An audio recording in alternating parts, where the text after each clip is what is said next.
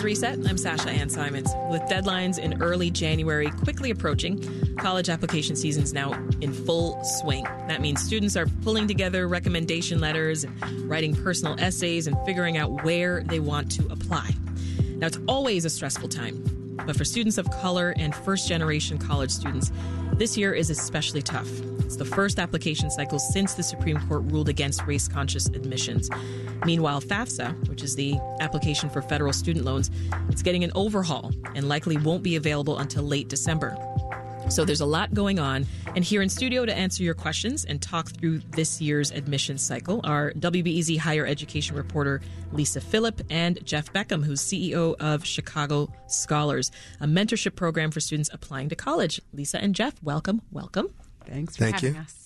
Thanks for being here. Busy time, huh, Lisa? Yes. Say that again. Busy time for students as well as their families. Why don't you give us the broad strokes of what these folks are going through right now? Yeah. So college application season, I'm sure, for anyone who's gone through that in the past, I remember. It's not fun, not right? Not fun at all.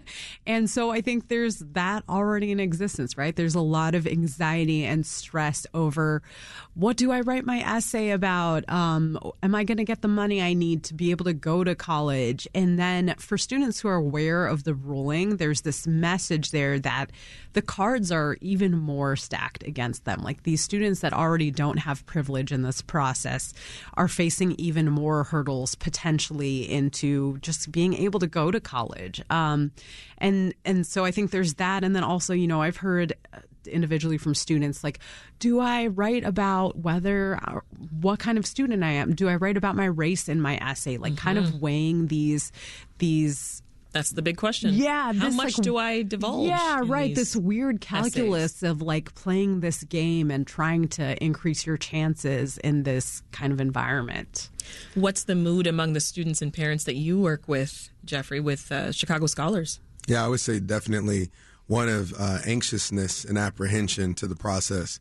Like you shared, there's so many aspects of the process that's already challenging for young people. And then you add in this air of uncertainty. You mentioned the FAFSA, right? Right now, typically many of our young people have already gotten into their schools and they've gotten some merit aid from the universities, but those packages aren't complete without the FAFSA completion and knowing what other federal student aid may be available to you. And with it being delayed with no determination of date of when it's actually going to go live, we were told December. Parents are also worried about what do we do come tax time with our returns? What do we do with regard to thinking about saving, that's coming up too. Buying items for the spring, all of the kind of hidden cost of college that goes with going to school. So there's a lot of anxiety. Students too as well are feeling that and have shared, some of the things, whether it's honestly real or perceived, the idea that schools that they wanted to apply to, especially the most selective institutions, are ones that no longer want them. So we have to encourage them through all of that. Wow. Now, as we've talked about, students of color in particular, they're facing a lot of uncertainty as they apply for colleges. And this is all, really ever since the Supreme Court ruled against race-conscious admissions. So just take us back a little bit, Lisa, and just kind of remind us of the details there of that ruling and more of the effect that it's having, of course, on the kids. Yeah, it's definitely a complicated one and hard on some levels to understand. But basically what the court decided was that schools could not consider a student's race when making their admissions decision. And before the ruling came down, basically colleges were allowed to consider it as kind of like, a box that students checked in a tiebreaker sense. Basically, like you're weighing all these different factors that a student brings to a table. And if you have two students that are both equally qualified and have like amazing academic credentials, you might use race as a tiebreaker between those students. But now even that possibility is gone. So the one thing that the court sort of left the door open to is considering a student's essay. Like a student can still write about their race in their essay. So that is still an avenue in which, someone who's making an admissions decision could potentially consider a student's race. I see. You mentioned a moment ago, Jeff, about, hearing students say things like, it feels like this school doesn't want me. Talk more about that and how that makes you feel as a mentor. I mean, at Chicago Scholars, we work with, over 4,000 to 5,000 first-generation and or low-income students who are the first in their families often to go to college. So if you're first in the family, that comes with a lot of responsibility, and oftentimes a lot of imposter syndrome for young people walking through the doors of the universities they're walking into. And so when you already have that as a hurdle to overcome, and then you see this ruling, and one of the things that we know about our young people at Chicago Scholars is that they are keenly aware and very civically engaged and minded with what's happening in the city and in the country. Mm-hmm. They see this ruling and they think, well, these universities that had a spot, area crafted, that they assured that there were going to be equity and the opportunity in the process to be part of a college class, they're no longer taking that step. And what are some of the things that let you know that they were so keenly aware? Like, was there a lot of chatter as we were awaiting that? Remember that time when we were awaiting June and awaiting the ruling? Was there a lot of conversation? My amazing team put together a town hall with both our college partners and admissions counselors and our students to discuss it. And I walked into the room of our multi-purpose room that normally will house on a given night 100 plus students over 7 days in the start of a month. And on the wall, it was anxious, uncertain, unknown, fearful. Those were the adjectives described. And what we wanted to do in that time was create space so our young people could have supportive adults around them. They get mentors to our program. They have college counselors in our program, and those people were there to really surround them and wrap them with support. You were part of our on-site college and admissions forum. That's right. That was just a couple weeks ago. Our 16th one. And at that event, we had, 600 plus students from the city, 140 college partners there to give out 40 plus million in merit aid on one day. And that's only with half the schools reporting back. And in that space and in that room, the college partners were very diligent about letting students know, we want you here, we want you part of our university. What are you hearing from high school seniors? I know you're talking to them as well. Lisa. Yeah. Folks getting ready to apply. Yeah, some of them, like Jeff mentioned, some of the students I've spoken to are very much aware of the ruling, and it's sort of made them think about where they're applying to. And, I've been shadowing a counselor at a high school, a college counselor, and he's definitely factoring it into how he's advising the students. He's looking at how a college responded after the ruling came down. Did they, send out a message? What are they sending recruiters to his high school and trying to make some sort of effort to reach out to disadvantaged students, like students of color and low-income students and first-generation students? So I think that's very much on his mind. But then there are a lot of students who aren't aware of the ruling, right? But it's still such an anxiety-ridden process, especially if you yourself don't have parents who went through this process, right? And something I've heard over and over from seniors is like, am I going to be able to afford that? I really think that's one of the the next hurdle. Yeah, number one factors in this whole process is like, okay, maybe I'll get into a few places, but is this something I'm going to be able to do? Do I have the money to cover it? Yeah, I mean, and what is that window anyway that they give you once you do get accepted to then have to pay like your first installment of fees? Not a ton of time. It's not a ton of time, and it also varies, and it's very much in the air because of the new the FAFSA timeline that we're facing this year. Right. Yeah. Let's dig more into this FAFSA forum, Lisa, and the changes there. Because more than 85% of undergrads in this country receive some form of financial aid, right? Yeah. This is according to the National Center for Education Statistics. This year, though, a change is coming to the form. You've had to fill it out. Is that right, Lisa? In the past, when I was a student, yeah. So you already know it was overwhelming to begin with. Oh, yeah. So Jeff's also nodding. Yeah, absolutely. Yes. Yeah. I think anyone who's had to fill it out know it is a mess, right? And it is very burdensome for students, especially those who maybe don't have an organization like Chicago Scholars behind them to help guide them through the process, or like a really hands-on counselor. So basically, the education department has tried to simplify it. They're in the process of doing this right now and taking the number of questions down from, I think, like 100 plus to 20 potentially, depending on your, various circumstances. The problem with that, the hitch, is that it usually comes out in early fall in October, and now the department is saying we don't have it ready. It will be out by December 31st, and I believe that's legislatively required. But the thing is, December 31st, that is when students are out on winter break. Oh, you know, they're not thinking about this at all. They're not thinking about this. They don't have access to their counselors or other teachers that maybe could help them through this. So that cuts down on some of their time. It also gives schools less time to put their financial aid packages together. So then their timeline to get these packages out to students is pushed back, right? And then students ultimately have less time to decide between schools. Yeah. What are you seeing from your space, how FAFSA and its changes are affecting the students? Yeah, I mean, first of all, it's definitely rattled some cages. I was at Loyola University maybe a month or so ago, and, you know, the schools are trying to triage and, like, get ready so that the minute the FAFSA's done, students apply, they can start to create those packages so young people have time to make their decisions.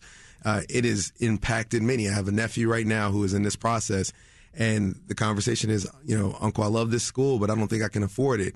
And I keep telling him, hold on, you haven't seen the full package yet. Like, there's more to come.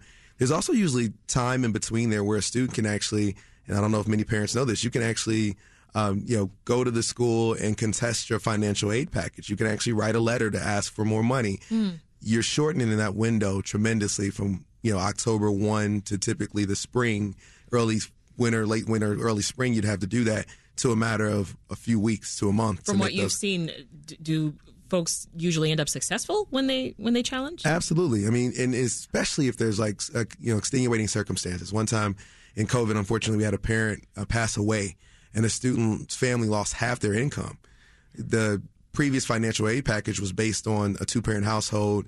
The father was significantly successful in terms of providing income to the family. That went away. So you're talking like adjusted gross income dropping 75% for a family.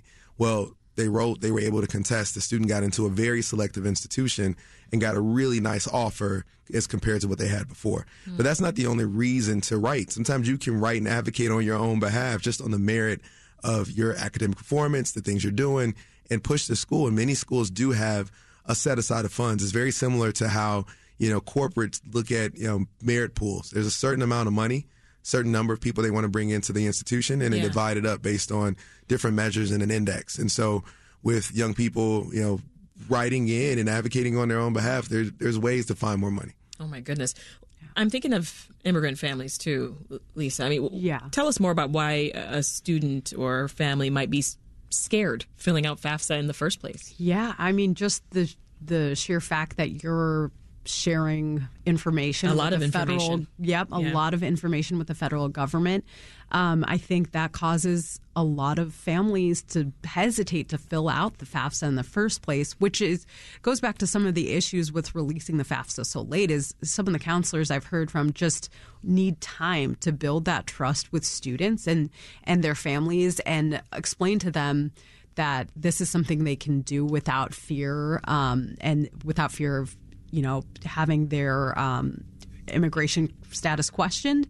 And then also those students need extra support in just filling out the form itself because it's more complicated. And I think that goes for both mixed status immigration status families, but also other students like the one that Jeff mentioned who have these complicated life circumstances, right? Like That's tough. Yeah, I heard when I was at That's not something to prepare for either. Right. When I was at a high school a couple weeks ago, a lot of the counselor I have been shadowing was talking to students about getting just their federal student aid portal login set up, and students had so many questions about their different circumstances from my father passed away and therefore my income's, you know, been affected by that. How do I account for that on my form? To like my family's immigration status is complicated. So I think again, cutting down on that time that counselors have to work with students it's gonna be really tough. Not necessarily a good thing there. And speaking of counselors, Jeff, I heard you had a student who struggled to access their own school counselor. Yeah, I mean, this isn't abnormal, right? School counselors are drastically overworked. We have a shortage of teachers, a shortage of social workers, a shortage of school counselors. Every year we look to hire 25 in our organization as part-time counselors, and it is always exceptionally difficult. And so if you think of a typical class, a student in CPS may get an hour with their college counselor.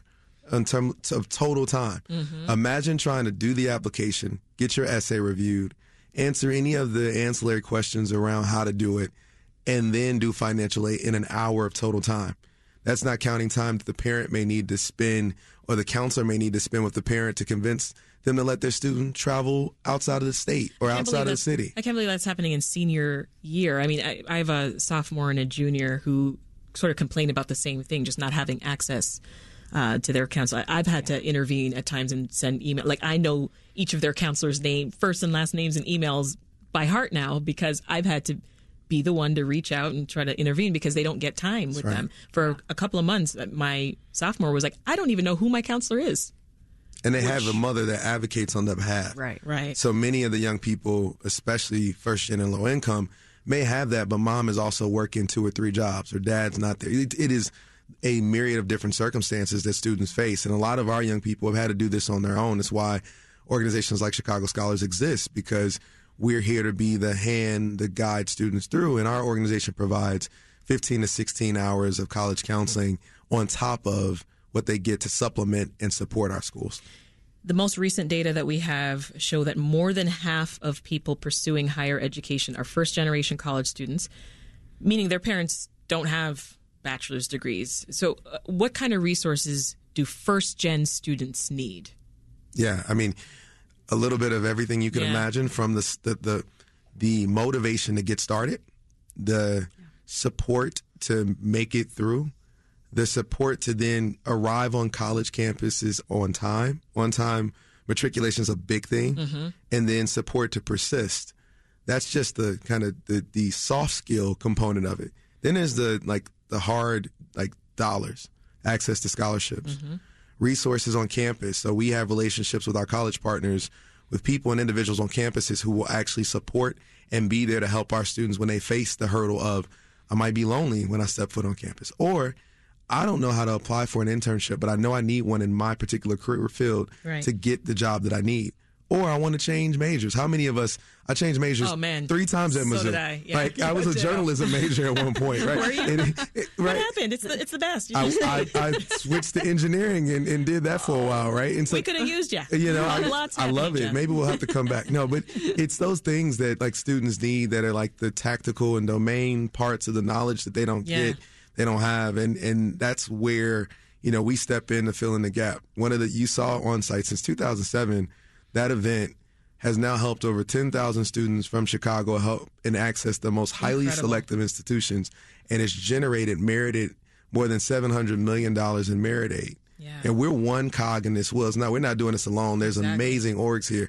But what about other cities that don't have Chicago Scholars? And we're almost out of time, Lisa, but for first-gen students, there's something else called direct admissions. Yeah, too, right? Yeah. So that's a kind of relatively new idea that's gaining some traction in other states like Idaho, where basically colleges are admitting students without them even applying, just based on data that the state has, for example, GPA and test scores. So rather than putting that burden on the student to apply and go through all of that rigmarole that we all know is super stressful, students are getting admissions letters without them even applying. It's like this idea that college should really just be an extension of your K-12 experience, right? Instead of a privilege reserved for a few.